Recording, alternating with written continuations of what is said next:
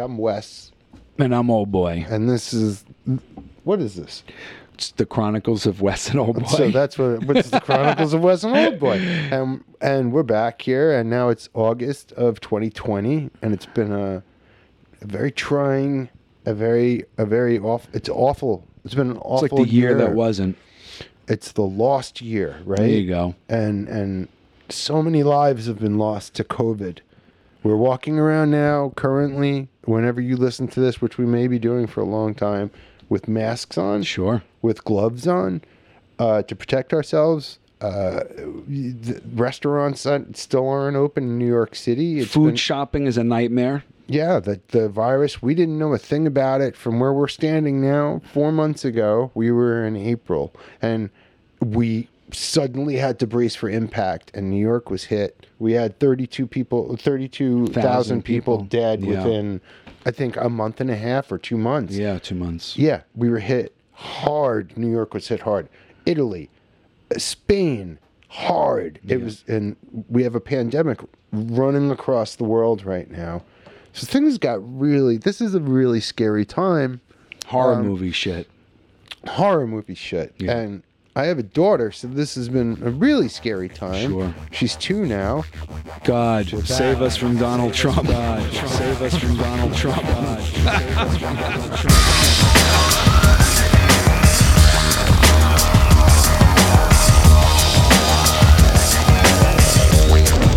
You know, people always say, I got the young guns standing over you. I got the peace of mind of a killer soul. I got the rationale of a New Yorker. I got the patience of a chopping block. And how he got really political towards the more awards he won, the more political he got, because, like you said, he had a voice, right? Yeah, it almost felt like he felt it was his responsibility at this point. He's got so much screen time. He's out there doing, he's got the greatest job. I mean, Right. but A hard here he is. A hard job, Yeah, man. and you know how many people are watching what's happening. I mean, why not use that platform to say what you got to say? So what? You know what? Every day we hear some stupid moron defending somebody like Donald Trump. I know. I know. It's like, dude, if I have to listen to you tell me why this guy is whatever you think he is, then you're going to have to listen to whoever has a platform say whatever the fuck they want to say about him. Amen. And that's what he did. And he took that, right? And He did. He made some beautiful speeches. Sure. He even called out the UK for racism. He did, because he kind of started to get a little bit more serious once he was in. He won the BAFTA. He was right? evolving. He was. He was evolving. He was making jokes. I remember. I'd like to just talk about a little bit about my fellow nominees. About how he couldn't get roles early on, and how When I started acting again and going to auditions, I'd always get to the final callback, and I think many people know what that's like. And there would always be 2 other guys that I was up against, and we'd always lose to this one kid, and no actor would ever say his name because it was too much. But every casting director would whisper in there, "It's Leonardo. It's Leonardo." Who is this Leonardo? Leonardo, you have been an inspiration for over 25 years to me and so many people. I thank you very, very, very much. Christian, I don't know where you are. Christian, you commit to your roles in ways that I can only dream of. I just, you never turn in a bad performance. It's infuriating. And I wish you would. One to time, just suck everybody, but once. Then as he kept Be great, winning okay? awards, he started to get a little bit more Serious. right? Yeah. I think that we send a very clear message to people of color that you're not welcome here. I think that's the message that we're sending to people that have contributed so much to our medium and our industry and in ways that we benefit from. I don't think anybody wants a handout or preferential treatment, although that's what we give ourselves every year. I think that people just want to be acknowledged and appreciated and respected for their work. This is not a self-righteous condemnation. because I'm ashamed to say that I'm part of the problem. I have not done everything in my power to ensure that the sets I work on are inclusive, but I think that it's more than just having sets that are multicultural. I think that we have to really do the hard work to truly understand systemic racism.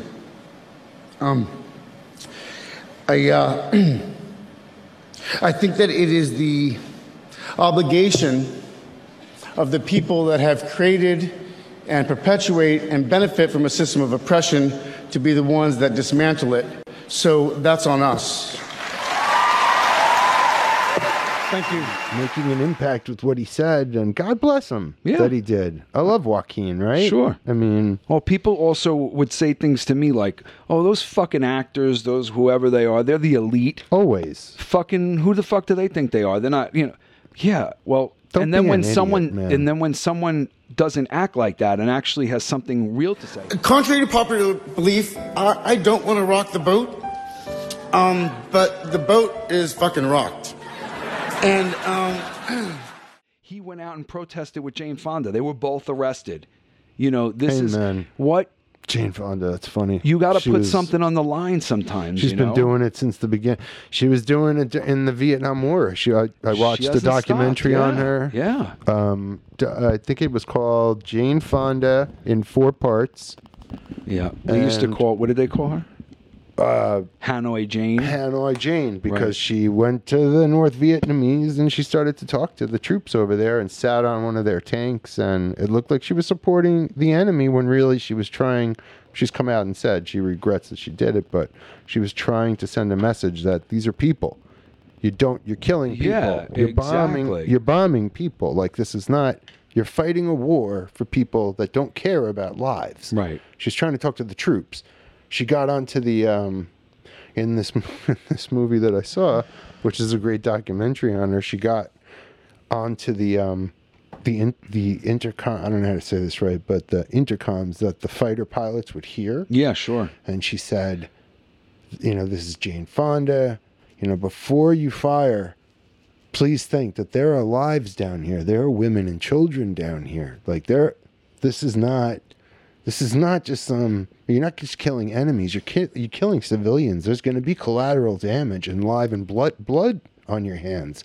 And she was lambasted by the press. Oh, yeah. And now she's out there fighting again. But I give her credit for standing up, and I say, I like her. I like Jane Fonda, Well, man. you got to give anybody credit who goes out there and puts their ass on the line to fucking Damn. for a cause. I Damn mean, right. Damn right. And we were just talking about Spike Lee, and it's funny that you said that about Jane Fonda going over the intercom. If you see the Five Bloods in the movie, there's a Vietnamese woman on the radio. And they kind of call her Hanoi something. I can't remember what they call her, but it's almost like a reflection of Hanoi Jane, where she's actually saying something that Jane Fonda was saying. Yeah, And, okay. kind of like Wow. humanizing the enemy. And this is one of the things that when I was talking to you about this movie, what he was trying to do, there's actually a scene where the Five Bloods are walking through the bush, as they would say, and they're coming upon the Viet Cong. And you see these North Vietnamese soldiers approaching them. And for the first time ever in a movie about Vietnam War, they subtitle what the Vietnamese soldiers are saying. And what they're saying is, the one guy says, he says, when I left my house to come fight the American War, they called it, when I came here to fight, my family was so worried about me, and my wife, she packed a bag. And when we got to the first post that we were supposed to go to, I opened up the bag, and there was a note in there with a poem, and it was so cute. And the other guy said, "Oh, that was cute," and they're talking about it. And like, you realize these are real people. They're humans, man. They were human beings that were called to go fight against American soldiers who had come in there to intervene in a civil war. Yep. These people had been fighting each other, and we were there under the guise of the spread of communism. The spread of communism. We're in there, like, this is another war that we were pulled into by our government, by the leader of our country, okay? And we're lied to. How many times are we going to be lied to and lose American soldiers? But then you got people waving the flag like, oh, this is ridiculous. Enough is enough. I mean, come on. We have to really start thinking about what our leaders' decisions are and how they affect us. I mean, Amen. You know, I mean, and like, Well said, I man. am huge into Spike Lee stuff. I really do love his films. Yep.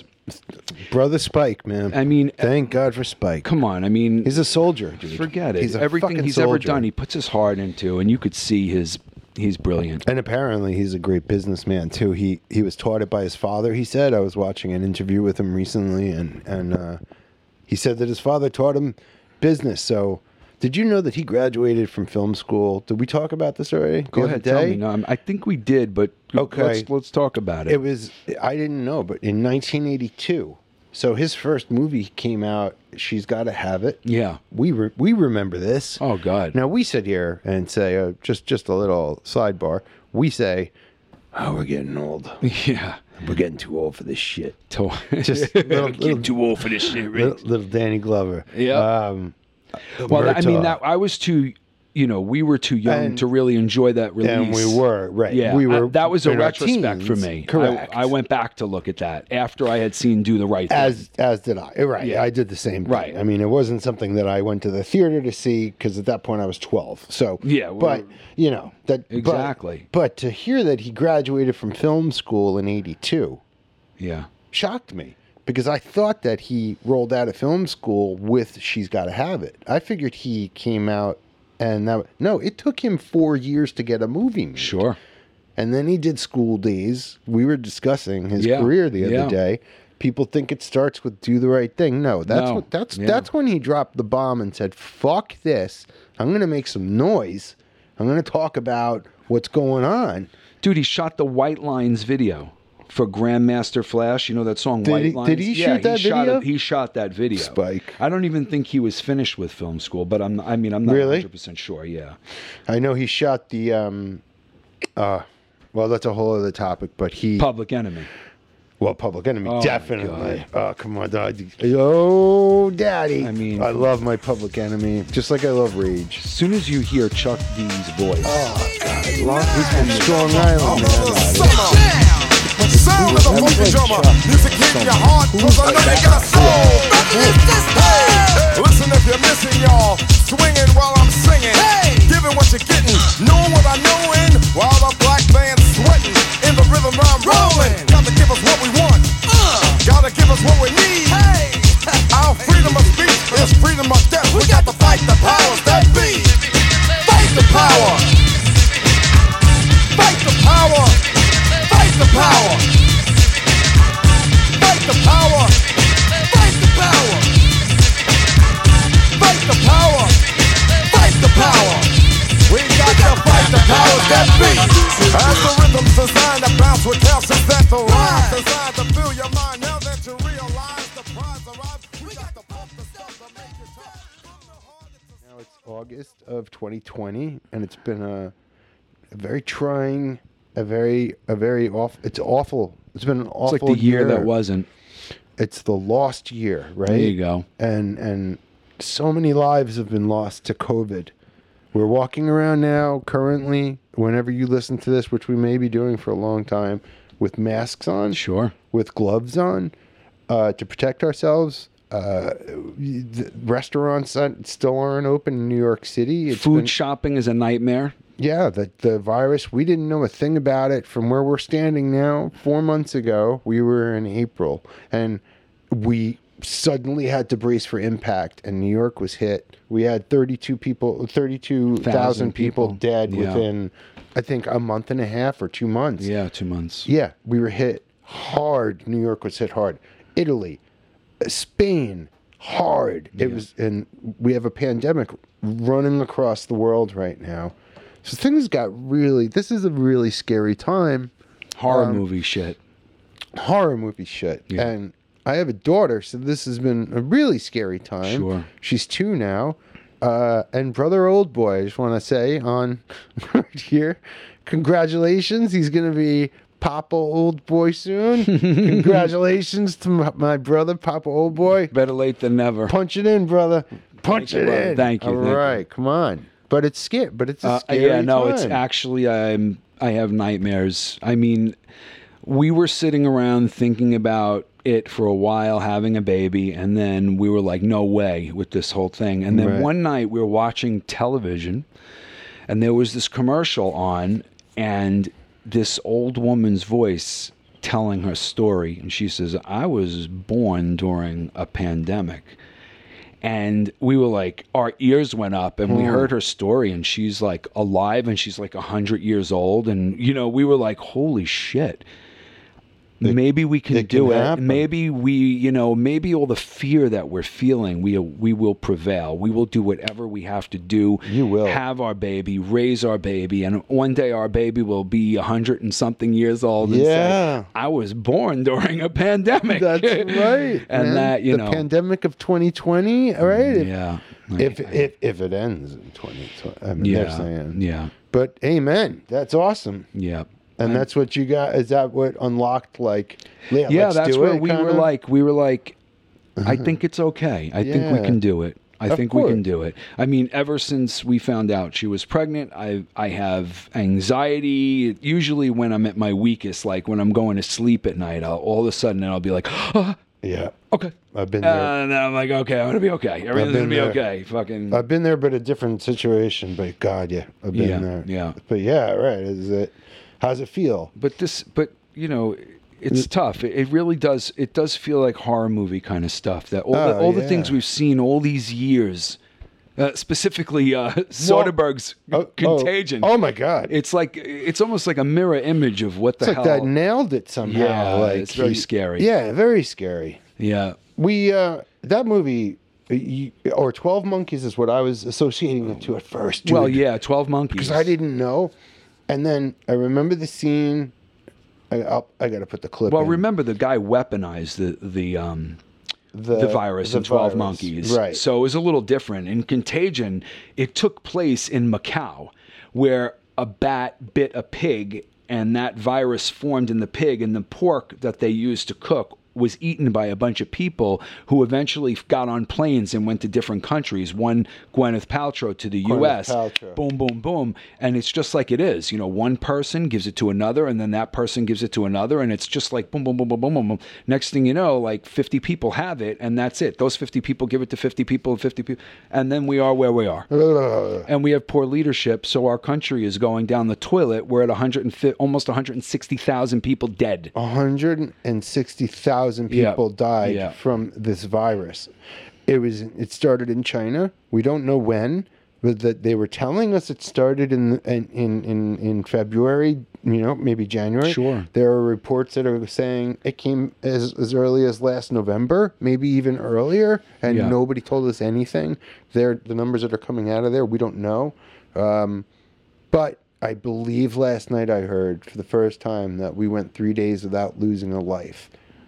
3 days New York went without losing anybody. And that's a big deal. And that's fucking scary, people. It is very scary. Okay, we're sitting here celebrating that.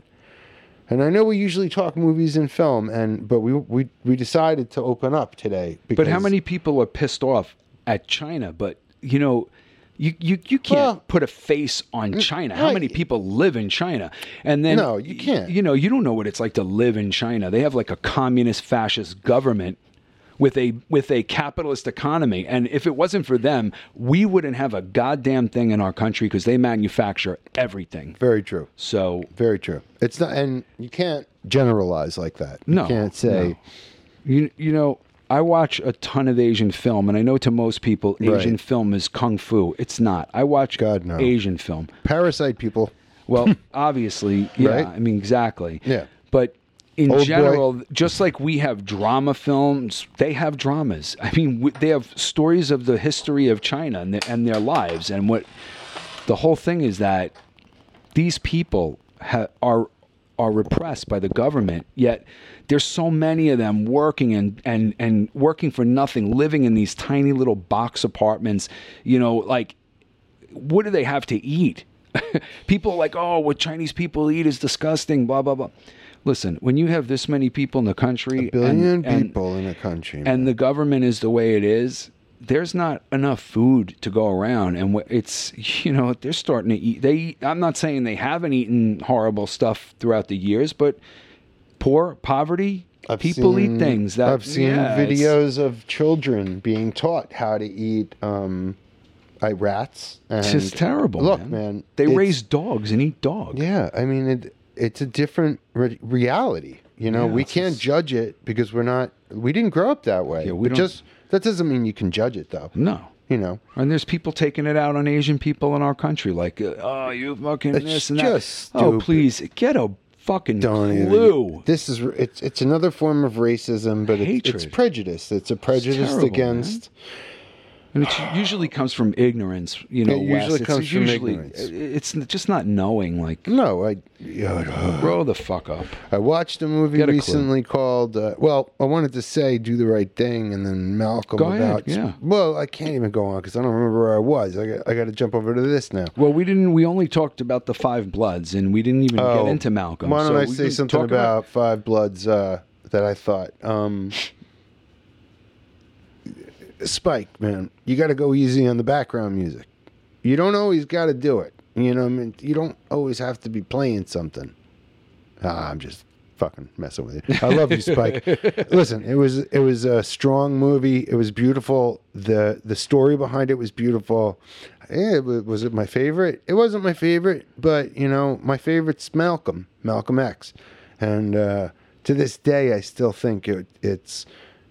I would always say my favorite movie is JFK by Oliver Stone, 1991, right? But I gotta say that I think of Malcolm so often. It's had such a strong impact on me that maybe they're tied for number one.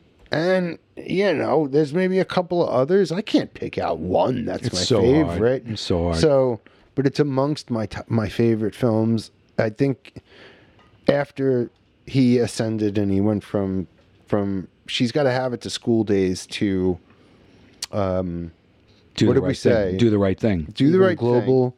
global credit. People knew who Spike was. He started working with Michael Jordan, shooting the Michael Jordan Nike videos. Yo, Mars Blackman here with my main man, Michael Jordan. Yo, Mike, what makes you the best player in the universe? Is it the vicious stumps? No, Mars. Is it the haircut? No, Mars. Is it the shoes? No, Mars. Is it the extra long shorts? No, Mars. It's the shoes then, right? Nah. Is it the short socks? No, Mars. Money's gotta be the shoes. Shoes? Shoes. You sure it's not the shoes? I'm sure, Mars. What about the shoes? No, Mars. How do you Money's do it? gotta be the Not shoes. Mars. So, he went from Do the Right Thing. He did Jungle Fever. Mo Better Blues before that. More Better Blues. I'm sorry, More That's all Better right. Blues first, then Jungle Fever, And then Malcolm X. and then he tackled Malcolm X, and a 3-hour, 14-minute film on the life of Malcolm X. Incredible. Portrayed by Denzel Washington, who gives an Oscar worthy performance. The direction is Oscar worthy. The cinematography is Oscar worthy by Ernest Dickerson, and the movie just it changed me. I felt I think it might be that quintessential movie from him, that one standout film that's going to last the test of time. A lot of people might think it's Do the Right Thing. For me, it's Malcolm. It's definitely the pinnacle of his. I feel like it is. Do you think that Warner Brothers was... What do you think about Warner Brothers? Rather than giving you options, tell me about the fact that they didn't... So you went $5 million over budget. It's not the first time a film's been over budget. Of course not. The reality is that there's two different standards, one black and one white, and we have to leave Eddie. I always say this, Right. with no offense to Eddie, but Eddie is not considered black per se as Hollywood is concerned, the same way the music industry does not consider Michael Jackson black because they make too much money, so they say they're not black, they're universal. But Spike Lee and Denzel are not in the categories as whoever, and Yeah. so You're we black. we're black. And we therefore they don't- say, what, there's a more limited audience to Yes, your because, product than it because is we're for black, Eddie Murphy and we Michael don't- Jackson. Because we're black, we don't have a broad appeal, so therefore they don't want to be exposed as much financially as they would for JFK and Oliver Stone, so we're not going to give you $20 million.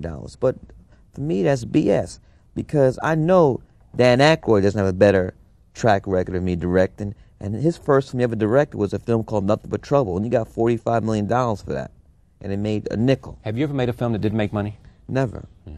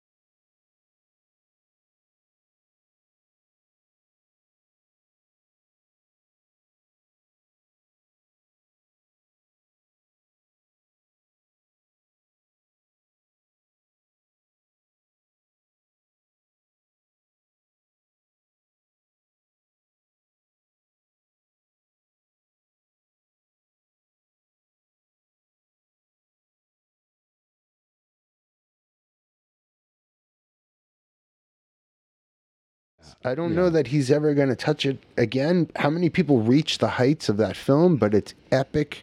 It's a 3-part, 3-act film where Malcolm X, look, Denzel became a Muslim for a year before production. He fasted. He wouldn't eat pork. He would stop drinking. He started to learn the Quran.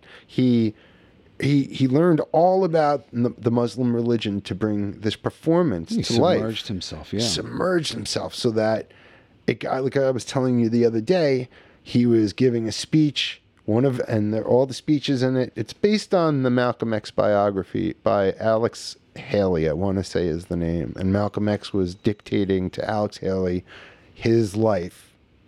And Alex Haley wrote Roots. Okay. And he didn't know if he would live. He was pretty sure he wouldn't live to see the publication of the book. Yeah. And he was right. So the book is based on that. So a lot of the book is spoken in the first person because Malcolm was dictating this stuff, and you hear Denzel instead dictating. If you haven't seen Malcolm X, I beg you to see it, but it's so strong. Well, Alex Haley died that year. Did he die that year? Yeah, he died in '92 when the movie came out. Did he see the movie? I believe he did not. Oh, man. But I'm not sure. He was working off of that blueprint. That's what Spike was working off of, and he was giving. So all the speeches in the movie when Malcolm finally goes from becoming he was a pimp and a drug addict, then he became Muslim, and he started to follow the Honorable Elijah Muhammad. When he was in prison, he found it. He got out of prison, and he became a dedicated, fierce activist. And the way Malcolm tackles that, the way Denzel tackles that is fantastic. And he takes the speeches, the actual speeches of Malcolm, and those are the speeches that Denzel performs in the film. During one sequence, he was shooting, and he was giving a speech Malcolm gave, and Spike was about to call cut because it was the end of the scene, but Denzel kept going. And I'll play you a clip at one point of what Spike Lee has to say about it, but Denzel kept speaking afterwards. He wouldn't stop when the script ended. He was on a roll. And that footage makes it into the movie, actually, because he was, I don't know, but as Spike said, he was possessed by the he lost spirit himself. of Malcolm Yeah, that's pretty X. amazing. Yeah. Oh, Because he was, he had a huge influence on you too. yes. So how Junior high school, we had to read the autobiography of Malcolm X as told to Alex Haley for English class. And that book changed everything for me. At this time again, I know I want to be a filmmaker. I didn't know that one day I would make that film. Right. But that film just had a profound effect on me. The performance by Denzel, that's one of the greatest performances ever. Let me tell you the story. All the speeches in the film were Malcolm's actual speeches. We did the research. So we're doing this one speech. I have my script in front of me. I'm looking at Denzel. I'm also looking at the monitor. He's killing it. So as I'm reading the script along with Denzel, and I see that, well, the speech is over. I'm gonna call a cut. But he keeps going. And he kept going for another 5 minutes till finally the film ran out of the magazine.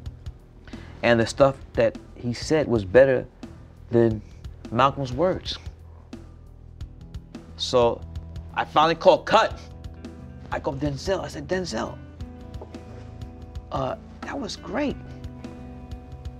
But where did that come from? I mean, you went on 5 minutes after what was scripted. He said, Spike, I don't know. So that's the type of, he was bringing it. Now, Do you have did that moment go in? it was in the movie. But here's the thing about people don't understand. Denzel works. A year before we started to shoot, he told his agent, I'm not working anymore.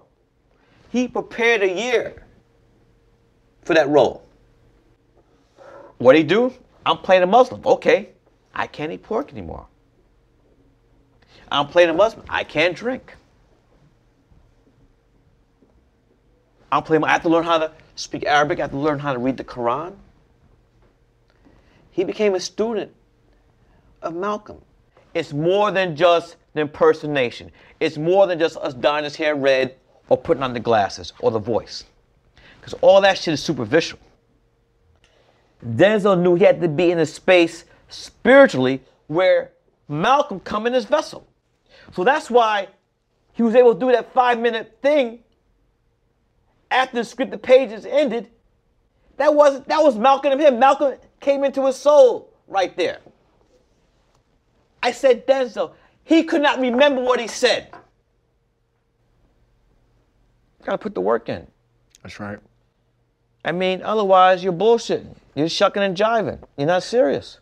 Whatever you do. And so I cannot wait. Because if you're bullshitting, it's reflecting in the work.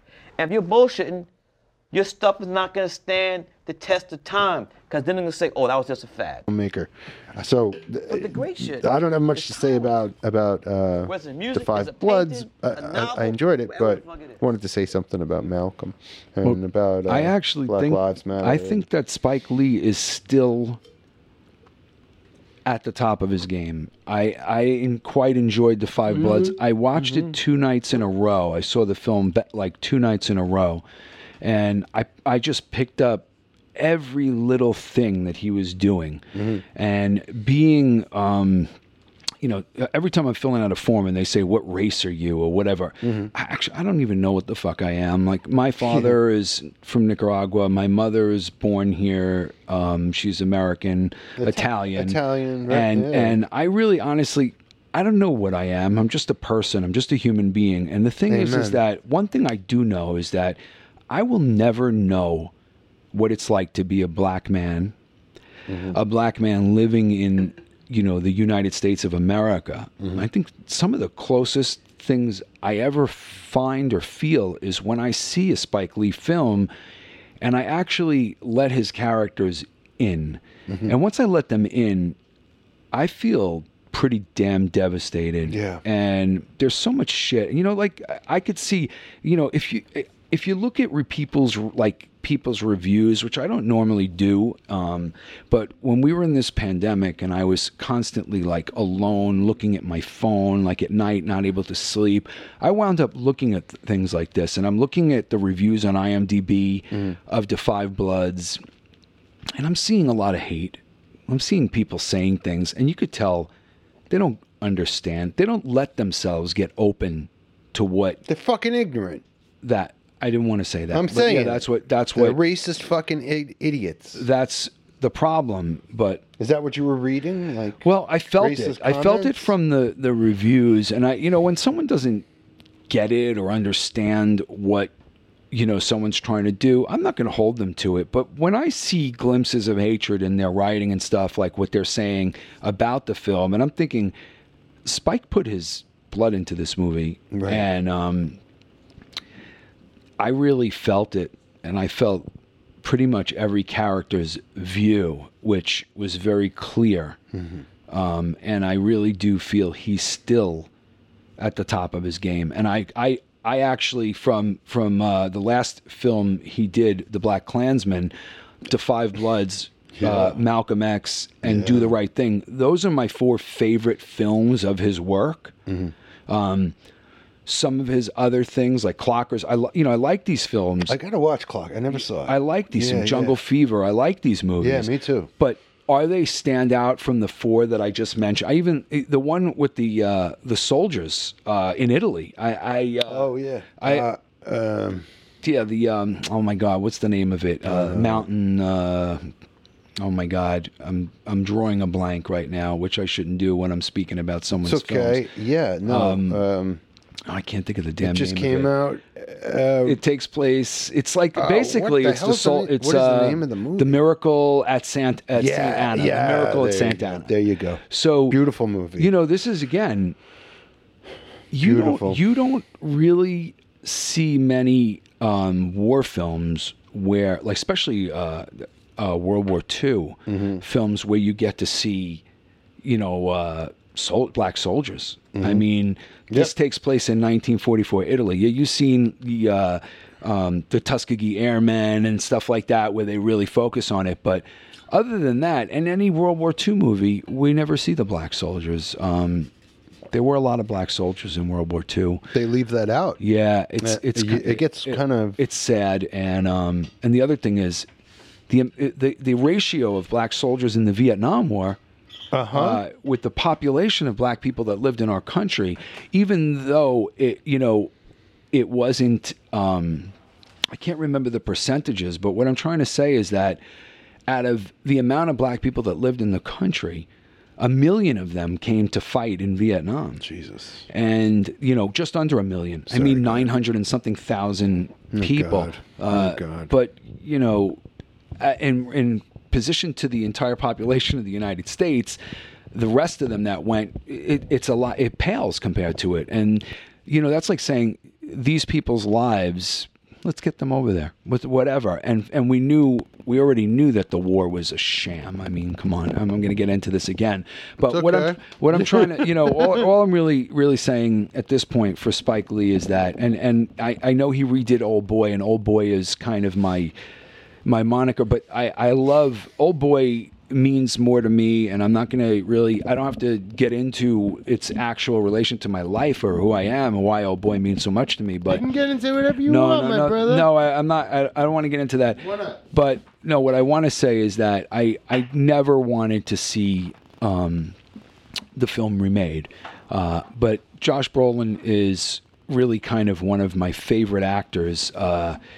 And I'm glad Spike handled it the way he did. I like the way he made it a little clearer at the end, the way he took his take on the way the film ended, with the fake television show. I like that. The way he kind of structured that. I liked and that, he also took the South African guy from District 9.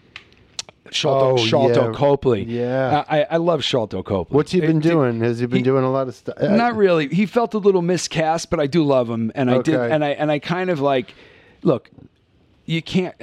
Park Chan-wook's Old Boy is, to me, a masterpiece, and if you really To me are also. in tune with everything that's said in the film, everything that's done in the film, you never see the ending coming if you're really in tune with the writing.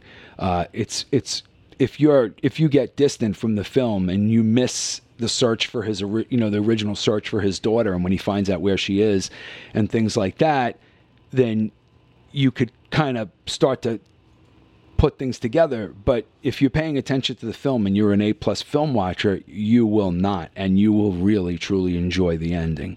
I liked it. One of the best scripts and a couple of the best performances. Of course, Choi Min-sik is like the Robert De Niro of Korea. Now we're talking. Are we talking? We're talking about Spike Lee. I went into the Korean You did. version. You Yeah, I jumped went into in. the Korean That's version. what I thought you did, yeah. Because I just giving props to Spike. I just really actually rewatched Spike's Old Boy, and like I said, I really do enjoy Josh Brolin's performance, and I like the way Spike structured the story. It's just the original means so much to me, but I do have total respect. Total respect. I agree totally. I didn't hate Old Boy's remake like I thought I might. I thought I was going to hate it. Well, originally Steven Spielberg was supposed to Oh, direct. that was. I know you were going to get pissed. That's yeah. what it was. And Will yeah. Smith was. And Will Smith. he was going to and be. I yeah. just got furious. Not Yeah. at Will. I love Will.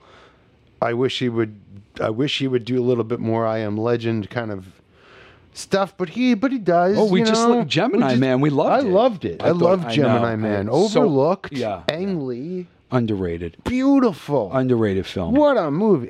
Look, the choreograph. Oh my God, the action sequences. The filming of that movie, the photography of that Yeah. movie. That was a beautiful and then we film. had that special type of the camera. It was like 100 frames per high, minute. Yeah, high 100 frame rate. Yeah. They did it at like.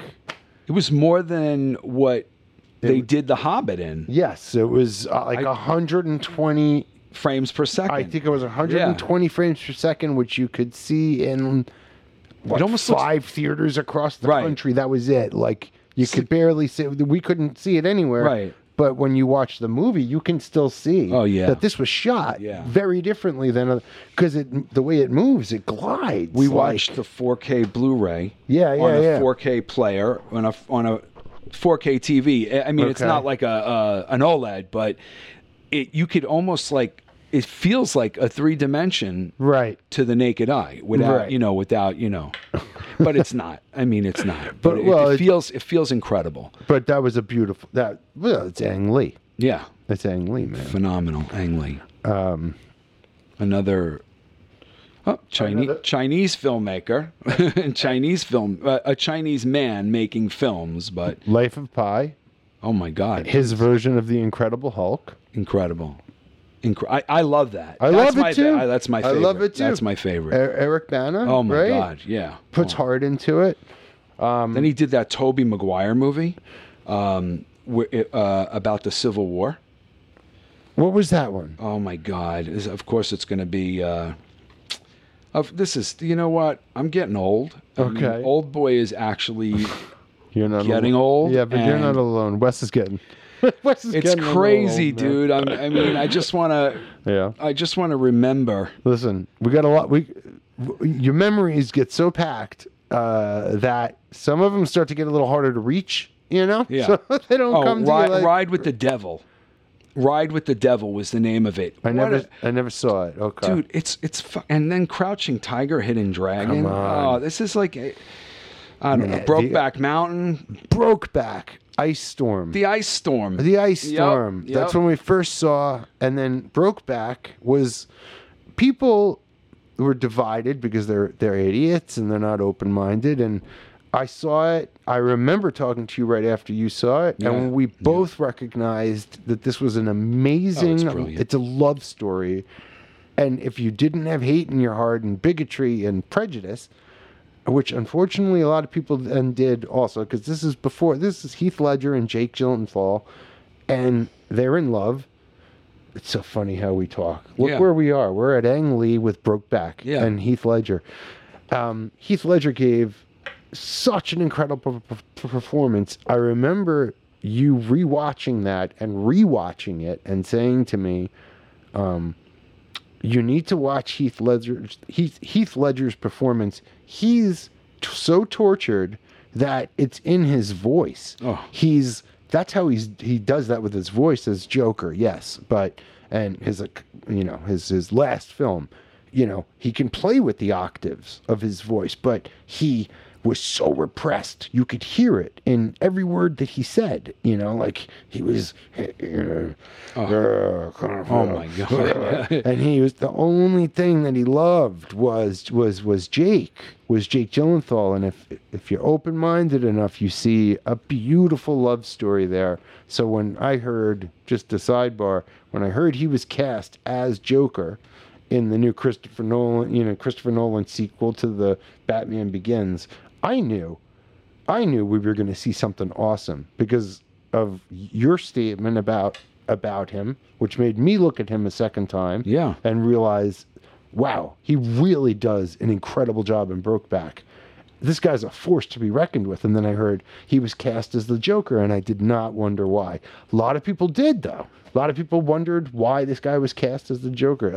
I didn't wonder because why. he's damn brilliant. We lost a master. Yeah, we lost a master. Yeah. You see how easy it is for us to get back to hate and what's going on in the world. Yeah. This whole thing with Brokeback Mountain, you're saying, like, I'm not about not to go into. It's not about homosexual stuff right now. What I'm about to say, but I had a friend who, when The Hateful Eight came out, Tarantino was under fire for making a statement about something that happened where these young black men were killed.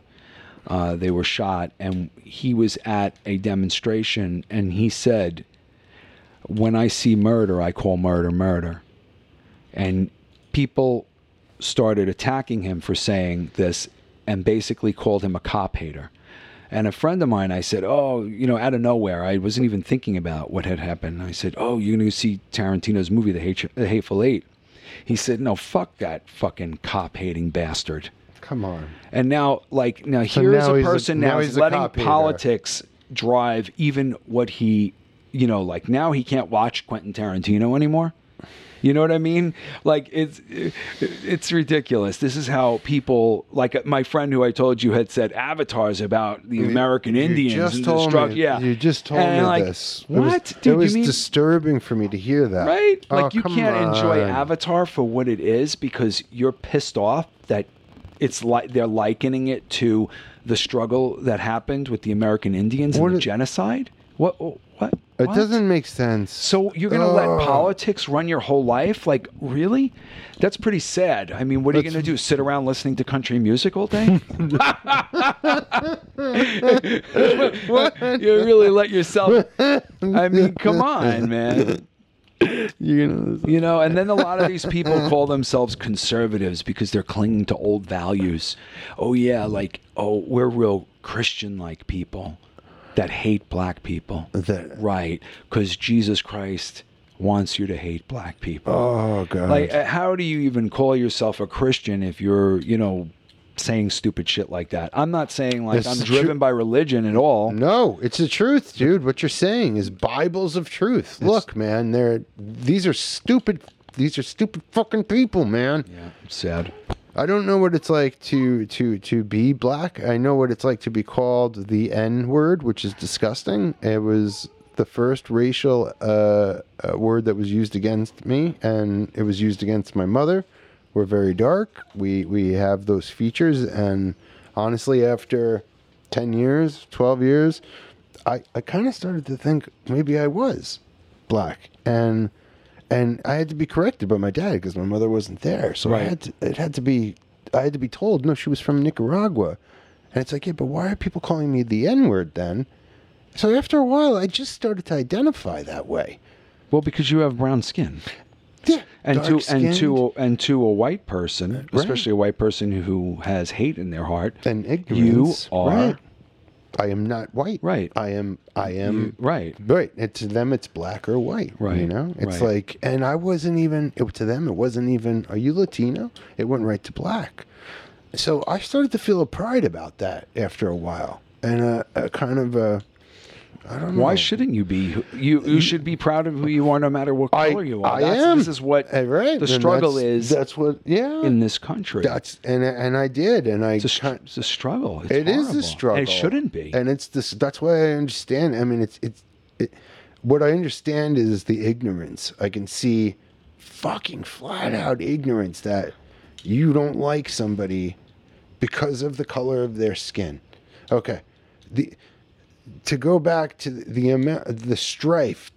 I'm not even talking about the 400 to 600 years of slavery and everything that's happened to the black person to make their way in this world, where it's still going on. The segregation and the racism is still going on. When's it going to end? When is it going to end? It's not going to end till everybody who has hate in their heart or is passing down the hatred is dead. And they're not going to stop in corners. No. It's taught to the young. Yeah. I believe that. I believe that when I was really young, it wasn't kids calling me. Well, one kid who did. One motherfucker did. But it wasn't really kids. They accept, it's their parents. Right. Yeah. It's taught to them by Sure. their parents. And I feel like if we could just teach the kids that we are all equal, we're all human, we're all united. These are the things I think also that have been going on during this pandemic, is that these issues have been coming up. We lost a man, George Floyd. He was an unarmed. Was he armed? He was an unarmed He was human an being. unarmed human being that was killed. He had by four white police officers. Right. Not that matters, but it is what it is. They stepped on his neck, and for 8 minutes, and then they killed him. Yeah. And it was videoed. It was on tape because You know what? It was two videoed. guys, two of those police officers had only been on the job for literally like 6-7 days. Really? Yeah. I did not know that. And unfortunately, they got swept up in this. They got caught up in it, and you know what? I don't know if they valued their job too much to say, "Hey, get the fuck off that guy! You're gonna fucking kill him." Because as a human being, it? Did anybody? Well, all the people in the fucking crowd were saying. No. But yeah, did either any of those cops? One of them was saying like, he can't breathe. Maybe you should move your. And the guy's like, that was the guy who has been a cop for the longest amount of time. So here you are looking at the veteran police officer. Actually trying to say something. Well, no, the other guys are trying to say something, but the veteran cop is the one who's got his leg on. The veteran cop is the murderer. Yeah, he was, and strip the badges, strip the uniforms. You murdered somebody in front of people. Everybody, in front of everybody. And now, you know what? We have computers in our pockets. They're iPhones with cameras on them. Everything can be recorded. Everything. Thank you. And it can be broadcasted, and injustice can be shown. This is not new. You're just seeing it, we're not saying anything that a million people, hopefully a million people are saying. I know. More people that are saying. This is kind of a dialogue we do every day anyway, it's and I. But dude, I have this conversation in my head every night. Yeah. It's so, Ahmaud Arbery, I mean, what happened to him when those two men shot him? He's running down, he's jogging down the street. Okay, so he stopped in some house that was being constructed. And what I heard about him was that he wanted to be an electrician. And maybe, him being a young man, not sure what he's going to do with his life yet, because I know at his age, I wasn't fucking sure. I wasn't sure. Hell no. Still not. And here he is, sees this house under construction. There's nothing inside of it to take. He walks in like a curious young man, probably looking to see like what's like when the house is gutted like this. I would, if I become an electrician, or these guys see him, claim they think he's going to rob, or he's going to rob an empty house, people. Look, they chase him down and gun him down in the middle of the street on video. And the one who videoed it was one of the guys who was trying to basically stop him in the street. They finally Are these arrested him. Are these cops? No, they're not cops. That killed him. They're right. not. Where did this happen? Alabama. No, I'm sorry. Was it Georgia? I'm not sure right now. I'm all over the place right now. I'm sorry. I know. I don't mean to do that. No, it's me too. Though I brought you there. I'm And sorry. one of the other things that you and I talk about all the time, like, this isn't a police officer thing. No. This is about men. This is about men who hate. This, people pointing their fingers at the police. Somehow the police let a man who hates get into the police. Just like the Yes. Catholic Church let a guy who wants to rape children into the priesthood. Yeah, right? exactly. This is life. Men do fucked up bad shit, and they can be evil. Yeah. And that's hatred, and that kind of hatred or dysfunction or whatever it is, it slips by, gets in, it sneaks in, and then it happens. This is not us hating on police. This is about men not at all. killing a man because of the color of his skin. I'm saying strip the outfits away, strip the uniforms and the badges and all of that away, and what do you have? You have men killing a man. Exactly. Men for the color of his skin. Killing a man, right? For the color of his Yeah. skin, and this is stuff they. Look, we got people killing each other over religion in the Middle East forever. Oh my God! I mean, this is over religion. Live and let live. I think we're feeling a lot of pain Terrorists. about this. Maybe Yes. it's that we've had the time to feel it, that it's being verbalized more now. We're discussing it more, but it's. You were telling me that you were watching this documentary about ICE, about the immigration. Oh my God! And I immigrant. Almost every time you send me Immigration something or tell me Nation. about something, I flip it on to look at. And I have a problem with documentaries because it wounds me, because I am. This killed me. This reality is harsh. Film is escapism, but sometimes it lets you in somewhere, like with Malcolm X. Right. You learn about a man and you learn about the whole thing. Right. But the thing that I'm saying is that I find it really hard to watch documentaries because they leave me wounded. We talked about the 13th, the documentary on Netflix. Fantastic documentary. Yeah, and right. what I learned was something I always wondered about in my head, like what happened to the slaves in the United States of America post Civil War immediately, like when they were released off the plantation. What happened to them? Yeah. Did they just go? They didn't just go down the street to their friend's house and say, "Hey, can I stay with you now?" No, because they didn't have a friend there. They don't have anything. Yeah. They don't have any money. They don't have places to live. And they got a whole shitload of children. And some of those children were children from the plantation owner's own seeds because he planted them in their wives. They lost their names. What do you think? Washington, the last name? Jackson? Things like that. You hear that. And when you were bringing that up the other day, it was like a wake-up call to me. I was like, wait a minute. You're right. These names have been stolen from them. For generations, man. It's terrible. And, like I said before, I cannot and I will not try to act like I know what it is like to be I can't. a black man in the United States of yeah, America. no. Especially with I someone can't. hating you for the color of your skin. It's stupidity because you're killing somebody. You're making somebody feel horrible, or you're oppressing somebody. Nothing gets to me more than the oppression of weak from strength.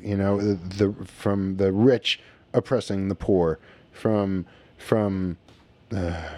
just oppression, just inequality, just that nothing gets to me. Like nothing makes me more furious than I'm that. pretty much against Eschens.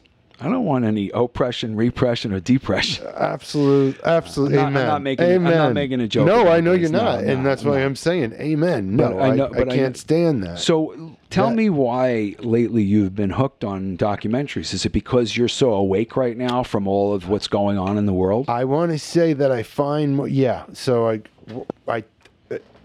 I'm finding it hard to connect to movies, to television shows, escapism.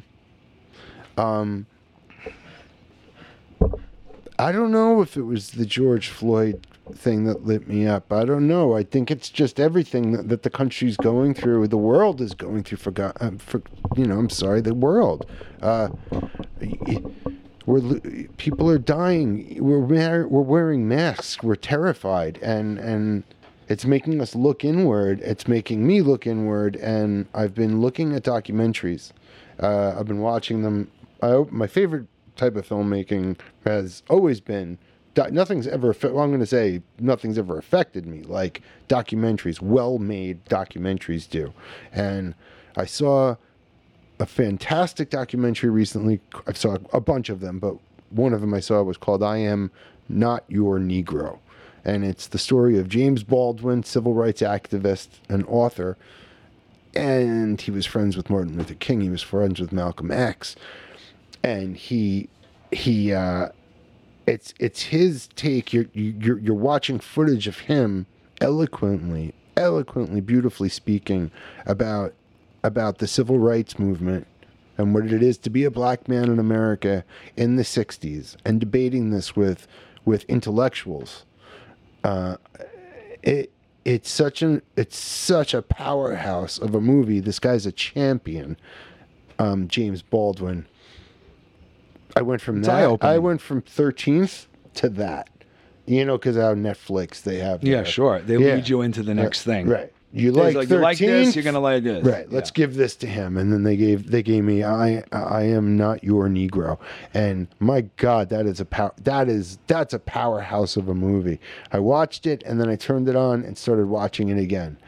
Well, Wes, there's nothing like real footage of something. I know. You can watch, like, I've watched a horror movie and seen a head get cut off, and then I'm okay with it. Ugh. But then I saw a video of Daniel Pearl, the reporter, being beheaded. It was the first time we're talking. Did you see it? Yeah, I saw the video in about 2004, I think it was. Somebody had sent me on an email. This is when you're on email, dial up. I'm looking at this thing, and God. Daniel Pearl. I saw the video and I saw them do it, and my feet got numb and I almost fell off my chair and I got sick. And that was the beginning for me of real life video, where you see real life video and it changes everything. So when you're watching documentaries and you're seeing real life stuff, you're not looking at it the same anymore. No. When you see brutality in a real video, it's not the same anymore. Watching George Floyd get killed right in front of us is wounding. If you're a human being and you're watching that and you're doing anything but crying, you have a fucking problem. I swear to God, you have a fucking problem, and you either are so blinded by hate or you're a damn serial killer. One of the two. You're one of the two. Something's disconnected in your fucking head. Yeah, it's not good. It's not good. But I mean, my passion always rests in filmmaking. I have always enjoyed seeing the world through a filmmaker's eye. We have shared so many thoughts about films in the past, the greats, Stanley Kubrick, Martin Scorsese. Yep. We're Quentin Tarantino. We're talking about people who bring us. And oh my God, the storytellers, the visual story. Who's the director of The Revenant that you were bringing up? Gonzalez, Inarritu. Oh my God, Alejandro Gonzalez. And we were saying we think this is a master. Oh my God, in the making. In 20 years, they're going to look back at this. He's already revered, Oh my God, forget What did it. Michael Keaton say when he won the Academy Award? People are going to be calling you. Yeah. Because he won the Academy Award. He knew, and he warned them right there. People are going to be after you, man. Yeah. They're going to be calling you. Yep, sure as hell. I mean, so watching something that somebody concocted and said, this is how it's going to look, and then you have this director who's got this vision, and then you have his cinematographers helping him create the vision. You have all the people involved in making that vision look the way they want it. That's what gets my juices flowing, and that's where my real passion is. And then sometimes I'll watch series on Netflix, and a lot of times when I'm watching a series on Netflix, I'll either do other things while I'm watching it. Okay. You won't sit down, you mean? Yeah, it Okay. depends on what it is. It won't get your... Right. Like, let's take, for instance, Hannibal. Oh. I can't stop watching it, though. That's fantastic. And I noticed that the camera work and the directors and the vision is all complete. Right. And each episode feels like a film to me. Sometimes I wish it would move a little faster because I've always been more appreciative of someone who could bring me their entire vision in 2 hours and get me so gripped that I'm like, oh my God, that's fucking amazing. You know, like you have 2 hours to give me everything. I don't think I felt that way watching it when it was on live because every week I was like... waiting for the next episode. I was a dark poetry, I would call it, when I was watching it. Like, people, Hannibal is a gorgeous, gorgeous show. It's dangerous, it's violent, and it's going to hurt you. Be careful, but it's beautiful. Oh my God! And Mads Mikkelsen, who's one of the finest actors in the world. In the world. After I saw Valhalla Rising, Oh I my was God. like, Mads. Yeah. Amazing. He plays an amazing Hannibal. He has this Danish. He's from Denmark. He has this Danish film called The Hunt, where he plays this. He's like an everyman, and he gets accused of touching a child, and it is one of the most gripping films I've ever seen. And he is. And you remember, he's Hannibal. Right. So, like, I just lent this film to somebody on Blu-ray because we were talking about it, and I said, you have to see this movie. I mean, you must see this movie. I know most people don't want to watch films that are subtitled. But right. Because most people are just closed-minded. Closed-minded. But open, that's what it goes down. If you can open your mind to that, such amazing things come out of. Hannibal is a beautiful series, and Hugh Dancy, we cannot take anything away from him. He plays that role fantastic. Yes. You haven't gotten either to, and you're still in season 1. No, now I'm on season 2, and I'm good. actually up to episode like 8. Are you? Yeah, I don't want to say anything. I know it's old now at this point. He was locked, so you saw him locked up. Oh my God! Right? It was so painful. I mean, I was locked up with Will Graham. I was with him. It was crazy and to see then that. So many great people. Eddie Izzard. Is performance. Oh my God! Fantastic. Eddie Izzard's amazing.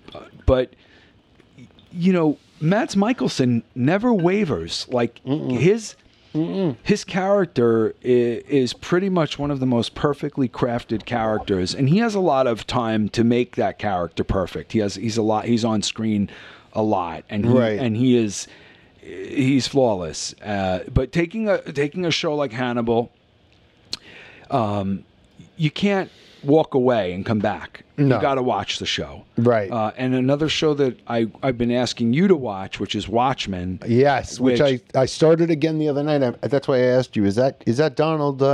Is that Don Johnson? Is it Don Johnson? He looks phenomenal. He looks phenomenal. Did you didn't finish the first episode though?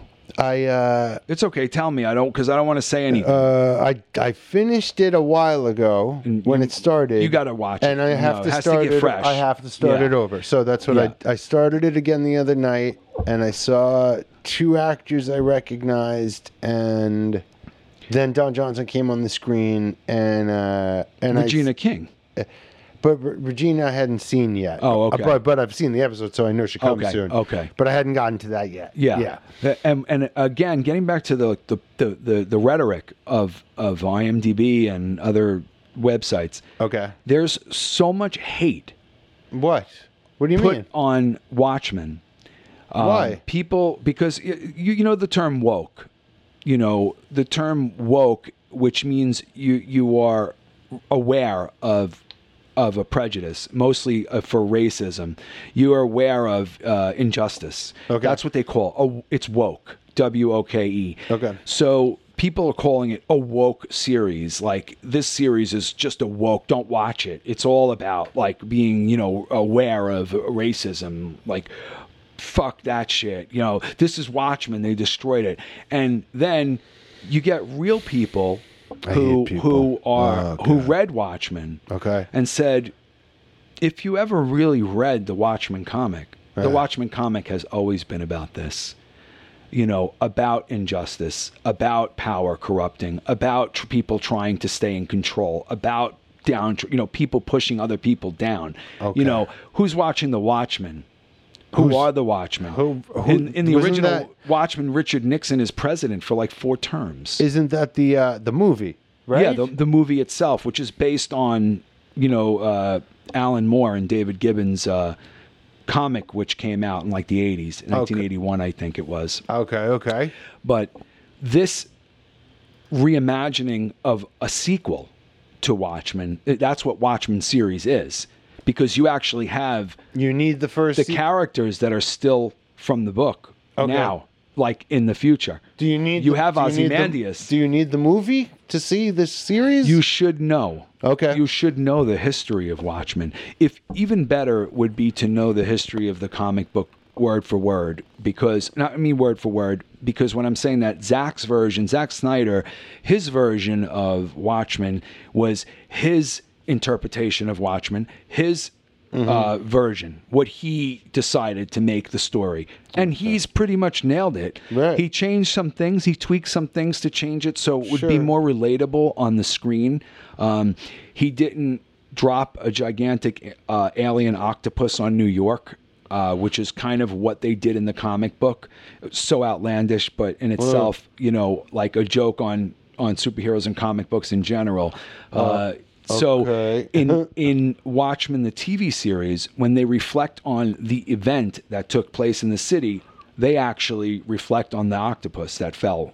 So you have to know that at the end of Watchmen, the this movie, is what they're speaking about. yeah, at the You end of didn't see Watchmen, it. the movie, You didn't see it, but this is. yeah. So at the end of Watchmen, the movie, You didn't see it. Ozymandias. You didn't see it. What do you mean? I'm just trying to get you to. Sorry, sorry, brother. Yeah, at the end of Ozymandias, at the end of the movie. Well, you saw the movie. I saw the movie. At the end of the movie, Ozymandias uses Dr. Manhattan's power Yeah. to create almost an atomic explosion Right. in Manhattan. That explosion kills so many people that the whole world fears Dr. Manhattan. Mm-hmm. And it causes the world to come together as one. And you know, kind of like solidarity. Ozymandias' idea of killing a group of people so that the world could come together and stop fighting was his idea. Turning the world against Dr. Manhattan, the only true living being that could destroy the earth if he wanted to. Because It sounds so similar to the Batman v Superman idea. okay, Bruce, yeah, Bruce no, I mean, Wayne this is, against look, this isn't Superman. a new concept, but what they do on TV is Damon Lindelof, the guy who wrote Lost, Genius. the guy who did The Leftovers, And who he- wrote the. Oh, I mean, Leftovers. this guy has ideas, and the way he presents them is so brilliant. He's a genius. Yeah, you know, he's so a genius writer. every episode of the TV series on HBO of Watchmen is like a gripping movie that once you start to really see what's going on, and you, even rewatching episode 1 becomes another movie for you. And what he does is, though, he talks about the Tulsa, what happened in Tulsa. You were saying this. Yeah, Okay. and he uses that as the opening. Is that what I'm watching in the opening? That's what you're watching in the opening, the Tulsa Massacre from the 1920s. And, you know, they called it Black Wall Street. And the people in Oklahoma hated to see the black people starting to get things going for themselves. Yeah. So they killed them. That's just Burned so down their businesses. fucked. I'm sorry. This was a real this is event that took fucked. place. And they use it in the story. And you know what's incredible is that you have all of the characters from Watchmen in the story except for Rorschach, because he's dead. Remember, Manhattan kills him at the end? I don't remember. Right, because Ozymandias says to him, what I did is going to bring the world together. And Rorschach says, I'm telling the world what you did. And Dr. Manhattan knows that if he tells the world what he did, even though Dr. Manhattan has been criminalized by the act, he will ruin what he did the and make harmony. it all make it all waste of time. All those deaths will be for nothing. He kills him? Dr. Manhattan just blows him up. I need to and see Rorschach this again. dies. I gotta watch Watchmen again. Exactly. You should watch it before you watch the series because it's a nice lead up to the Okay. story, because you have this group of people that worship Rorschach. I saw the that. Rorschachs. Is that what that is? It's incredible. I mean, what is that? Is it the silver?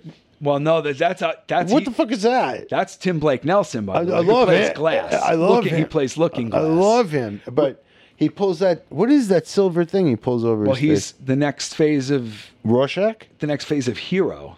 Oh, which are the cops.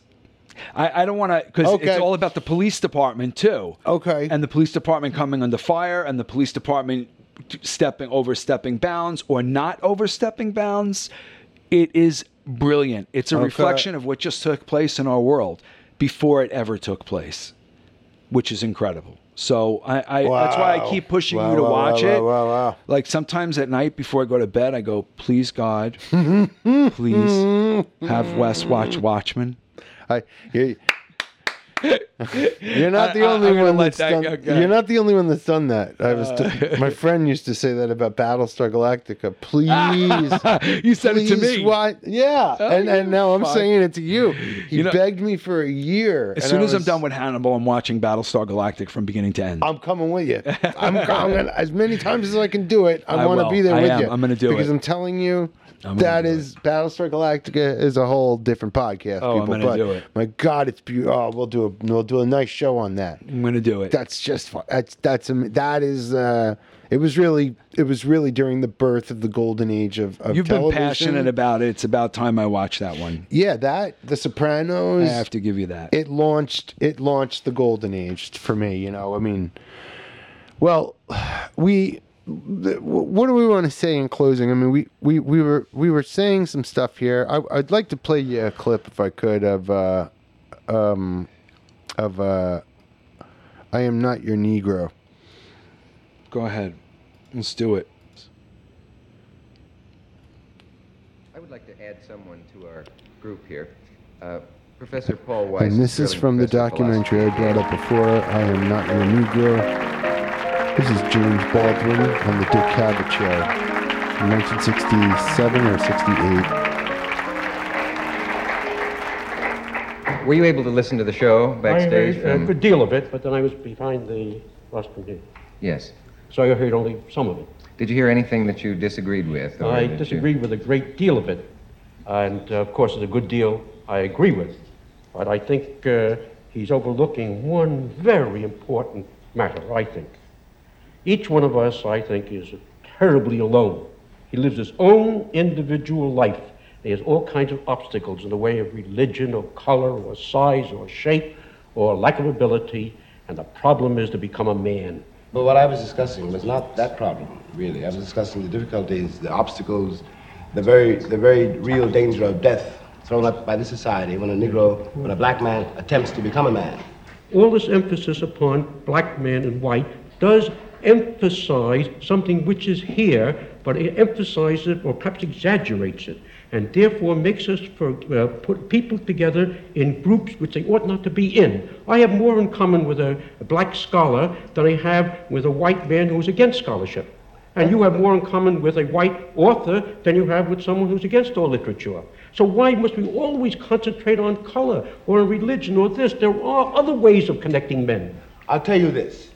When I left this country in 1948, I left this country for one reason only, one reason. I didn't care where I went. I might have gone to Hong Kong, I might have gone to Timbuktu. I ended up in Paris, on the streets of Paris, with $40 in my pocket on the theory that nothing worse could happen to me there than had already happened to me here. You talk about making it as a writer by yourself. You had to be able then to turn off all the antenna with which you live, because once you turn your back on this society, you may die. You may die. And it's very hard to sit at a typewriter and concentrate on that if you're afraid of the world around you. The years I lived in Paris did one thing for me. They released me from that particular social terror, which was not the paranoia of my own mind, but a real social danger visible in the face of every cop, every boss, everybody. I don't know what most white people in this country feel, but I can only conclude what they feel from the state of their institutions. I don't know if white Christians hate Negroes or not, but I know that we have a Christian church which is white and a Christian church which is black. I know, as Malcolm X once put it, that the most segregated hour in American life is high noon on Sunday. That says a great deal for me about a Christian nation. It means that I can't afford to trust most white Christians and certainly cannot trust the Christian church. I don't know whether the labor unions and their bosses really hate me. That doesn't matter, but I know I'm not in their unions. I don't know if the real estate lobby has anything against black people, but I know the real estate lobbies keep me in the ghetto. I don't know if the Board of Education hates black people, but I know the textbooks I give my children to read and the schools that we have to go to. Now, this is the evidence. You want me to make an act of faith, risking myself, my wife, my woman, my sister, my children, on some idealism which you assure me exists in America, which I have never seen. Amen. How well was that said? Yeah. That is a brilliant. Yeah. It's a brilliant documentary, and his voice is his voice, right? It's pretty incredible, isn't it? Yeah. I mean, nobody could have said it more. How eloquent was that? Not only eloquent, just perfectly. I mean, like he said, this is the evidence. As soon as he drops that, he's. It's amazing. It's incredible. It's amazing. It's incredible. It's just people don't want to get in the way of it. They don't want to hear it. No, they don't want to hear that. No, they don't want to hear that. I want to learn everything about everyone, about every culture that I possibly can. Yeah. Educate yourself. Not cut off. Travel. Not sit at home and be stuck with what you were taught and sit alone with your hate, because you're fucking open-minded. You're not. Yeah. Maybe that's what it is. That we're all sitting at home and we're. You heard what he just said, and what I was saying before about the whole diversity thing, about people who write a script or write a story and they want to be heard and they get denied, and that gets turned down. The voices of the people that don't get heard. I don't want to see, like a studio, like say Warner Brothers or somebody, assign a film to a director who may not be qualified to shoot that film, but has their own project that they are qualified to shoot. And the reason why I was just talking with you about this, okay. I'm not going to name it the film because I don't want to do that. I'm not going to name like the characters in the film, but what I'm going to say is that I saw a film that I thought the director who made the film may have been chosen, may because that person's gender, may have been chosen because of the color of that person's skin. Okay. But was there a better filmmaker that could have shot that film? I know what you mean. Yes, so maybe that filmmaker wanted to shoot their own film, because I've seen a film that was more grounded to reality, a more human story. And I feel like that person whose film was shot, most of their films are more human films, grounded to reality. Maybe not action films or sci-fi films. I felt like this film needed somebody who had the chops to make a film like that. Like say maybe George Miller, who made Mad Max Fury Road, or Christopher Nolan, or somebody who has the chops to shoot a film that big. Now, what am I saying? I'm saying don't be diverse just to be diverse. Award diversity to the people who are deserving. They deserve to get the film that they want to make made. Don't just assign a film to them because you're trying to be diverse. No. I felt like that is what I felt from the film. Maybe that filmmaker did really want to make that film. I don't know. You didn't feel it? I just didn't feel it. And I felt like it was a bigger film than that person's chops were. Can you say the film? No. What? Because I don't want to, because honestly, they were really. Is it for me or the audience? It's for the audience. It's for the actual, I don't want to say it. You told me in the movie, but I'm forgetting now. Yeah, I'm not going to say it. Okay. I'd rather not say it. But what I'm saying is, what we're really discussing is, let's not just be diverse to be diverse. Let's award diversity to the people whose films are diverse, and that's what they brought to you. This is the film I'm bringing to you and I want to make. Yeah. Let them make that film. Well, the artists. Right. Like, let's see what the storytellers. Right. That's the word I'm talking about. Right. Artists. Yeah. Because when it comes down to it, what we're celebrating here is art. Yeah. And what we're sad about is the state of the world right now, because art is always a reflection of the world we live in. Oh, and we're gonna have a swell of stuff from There's this. yeah, what there's we're going going to through be now. some real serious stuff. Yeah, and I just want to see. I want to see us get back to real human stuff. I want to see us, be humans. I want to see us embrace all cultures. I think it's gonna Stop wake hating. up. It's gonna be a wake up call. I want to see it too. I do. I mean, I think this year's going to be a wake up call. I don't think there's any way around it. That's my take. Do you agree? I mean, I just don't know that. We've gone through a rough year. We don't know how 2020 is going to end. Yeah, right. We're hoping that, if anything, we can at least get out from under all the hatred, get out from all the obvious hatred, which is sad. I don't like to use the word the administration, because the truth of the matter is that Donald Trump has brought out the rats, brought out the garbage.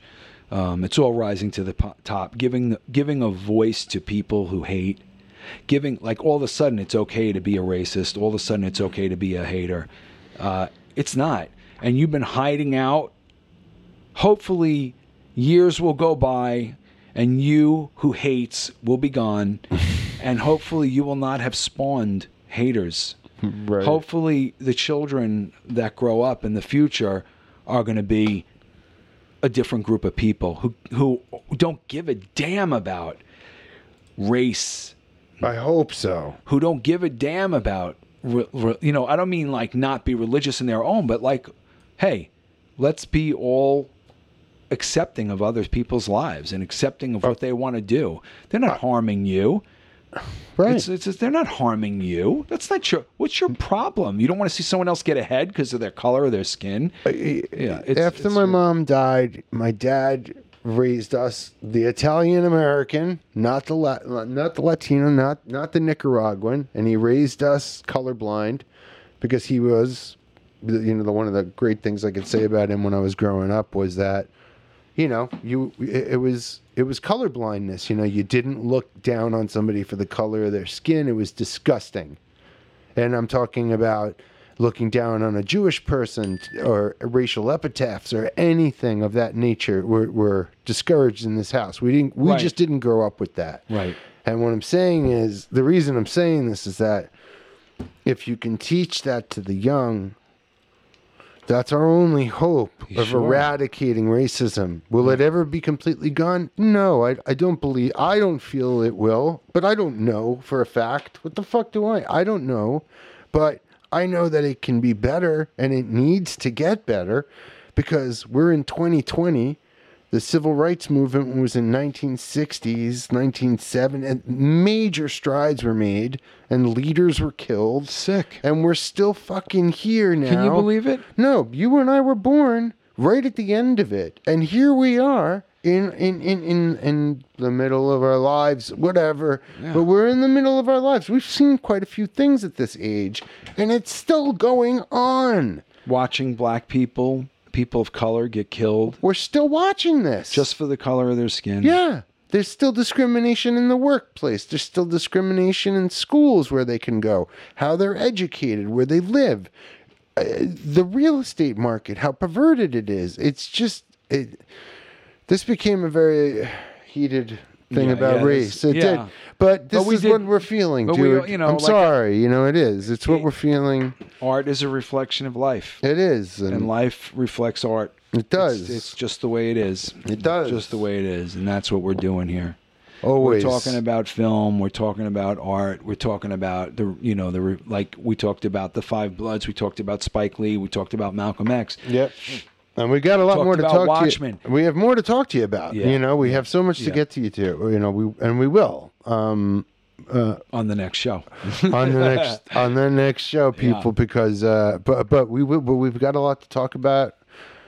Are we leaving on the Rage Against the Machine note? Oh, I have to. I just feel like there's one thing if there's anything to end it on, my boys, I love these guys. And we got tickets for next August. Oh, we're going to see them by the Hopefully way. everything will be better then. I know. Hopefully everything will be better by then. all I could say is this. I hope everything is okay by then. I hope so. I really, I truly. God bless the world. I God know. bless. I truly do. Whoa. Oh, whoa. Hey. I was going to say, well, I guess not. Are you... okay. I'll just fade you in. Well, this is Zach De La Rocha, okay, Tom Morello, Rage Against the Machine, talking about a little fucking freedom. I love how he says, yeah, right. Oh, that's it. It's excellent. Right. Yeah, right. This is, okay, so I'm Wes. And I'm Old Boy. And thank you so much for listening, guys. This was chapter 26. And see you soon. And of course, we will see you soon. God bless. Look, we're sending our love out to you guys. Please stay safe. Please be healthy. Wear a mask. Wear a mask. And don't fucking hate. Fight that hatred.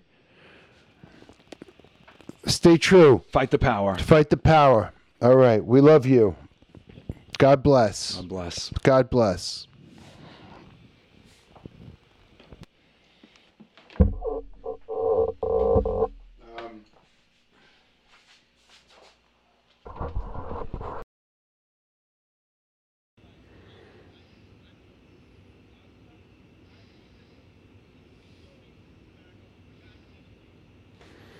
Amen.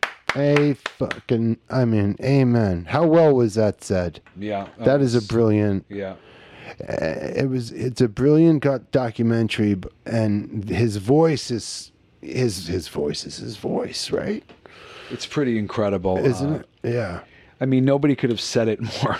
How eloquent was that? Not only eloquent, just perfectly. I mean, like he said, this is the evidence. As soon as he drops that, he's. It's amazing. It's incredible. It's amazing. It's incredible. It's just people don't want to get in the way of it. They don't want to hear it. No, they don't want to hear that. No, they don't want to hear that. I want to learn everything about everyone, about every culture that I possibly can. Yeah. Educate yourself. Not cut off. Travel. Not sit at home and be stuck with what you were taught and sit alone with your hate, because you're fucking open-minded. You're not... Yeah. Maybe that's what it is that we're all sitting at home and we're... You heard what he just said, and what I was saying before about the whole diversity thing, about people who write a script or write a story and they want to be heard and they get denied and that gets turned down. The voices of the people that don't get heard. I don't want to see like a studio, like say Warner Brothers or somebody, assign a film to a director who may not be qualified to shoot that film, but has their own project that they are qualified to shoot. And the reason why I was just talking with you about this, okay. I'm not going to name it the film because I don't want to do that. I'm not going to name like the characters in the film, but what I'm going to say is that I saw a film that I thought the director who made the film may have been chosen maybe because that person's gender, may have been chosen because of the color of that person's skin.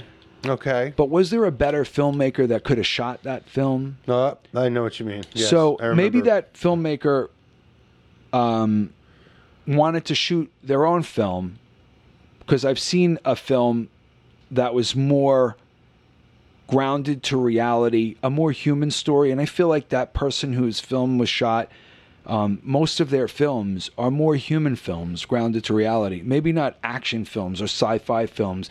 I felt like this film needed somebody who had the chops to make a film like that. Like say maybe George Miller, who made Mad Max Fury Road, or Christopher Nolan, or somebody who has the chops to shoot a film that big.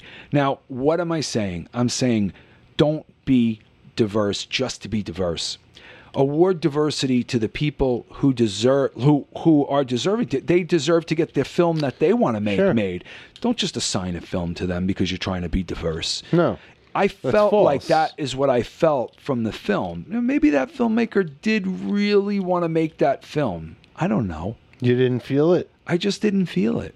And I felt like it was a bigger film than that person's chops were. Can you say the film? No. What? Because I don't want to, because honestly, they It's were not gonna really, they were really. Is it for me or the audience? It's for the You won't say audience. it. It's for the actual, I don't want to say it. You told me in the movie, but I'm forgetting now. Yeah, I'm not going to say it. Okay. I'd rather not say it. But what I'm saying is, what Wait a minute. we're really discussing is, let's not just be diverse to be diverse. Let's award diversity to the people whose films are diverse, and that's what they brought to you. This is the film I'm bringing to you and I want to make. Yeah. Let them make that film. Well, the artists. Right. Let's see what The they're... storytellers. Right, that's the word I'm talking about. Right? Artists. Yeah. Because when it comes down to it, what we're celebrating here is art. Yeah. And what we're sad about is the state of the world right now, because art is always a reflection of the world we live in. Oh, and we're gonna have a swell of stuff from There's this. yeah, what there's we're going to through be now. some real serious stuff. Yeah, and I just want to see. I want to see us get back to real human stuff. I want to see us, be humans. I want to see us embrace all cultures. I think it's gonna Stop wake up. hating. It's gonna be a wake up call. I want to see it too. I do. I mean, I think this year's going to be a wake up call. I don't think there's any way around it. That's my take. Do you agree? I mean, I just don't know that. We've gone through a rough year. We don't know how 2020 is going to end. Yeah, right. We're hoping that, if anything, we can at least get out from under all the hatred, get out from all the obvious hatred, which is sad. I don't like to use the word the administration, because the truth of the matter is that Donald Trump has brought out the rats, brought out the garbage. It's all rising to the top, giving a voice to people who hate, all of a sudden it's okay to be a racist. All of a sudden it's okay to be a hater. It's not. And you've been hiding out.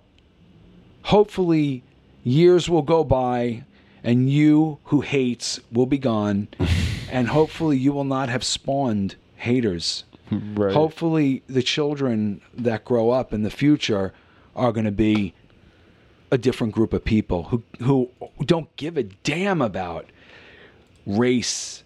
I hope so. Who don't give a damn about, I don't mean not be religious in their own, but hey, let's be all accepting of other people's lives and accepting of what they want to do. They're not harming you. Right. They're not harming you. That's not your. What's your problem? You don't want to see someone else get ahead because of their color or their skin. After my mom died, my dad raised us the Italian American, not the Latino, not the Nicaraguan, and he raised us colorblind because he was, one of the great things I could say about him when I was growing up was that, it was color blindness. You didn't look down on somebody for the color of their skin. It was disgusting. And I'm talking about looking down on a Jewish person or racial epitaphs or anything of that nature were discouraged in this house. We just didn't grow up with that. Right. And what I'm saying is, the reason I'm saying this is that if you can teach that to the young, that's our only hope of eradicating racism. Will it ever be completely gone? No, I don't feel it will, but I don't know for a fact. What the fuck do I? I don't know, but I know that it can be better and it needs to get better because we're in 2020.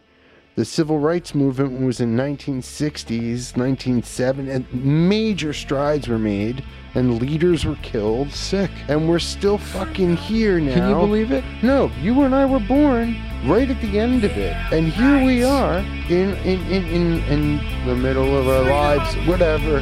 But we're in the middle of our lives. We've seen quite a few things at this age. And it's still going on.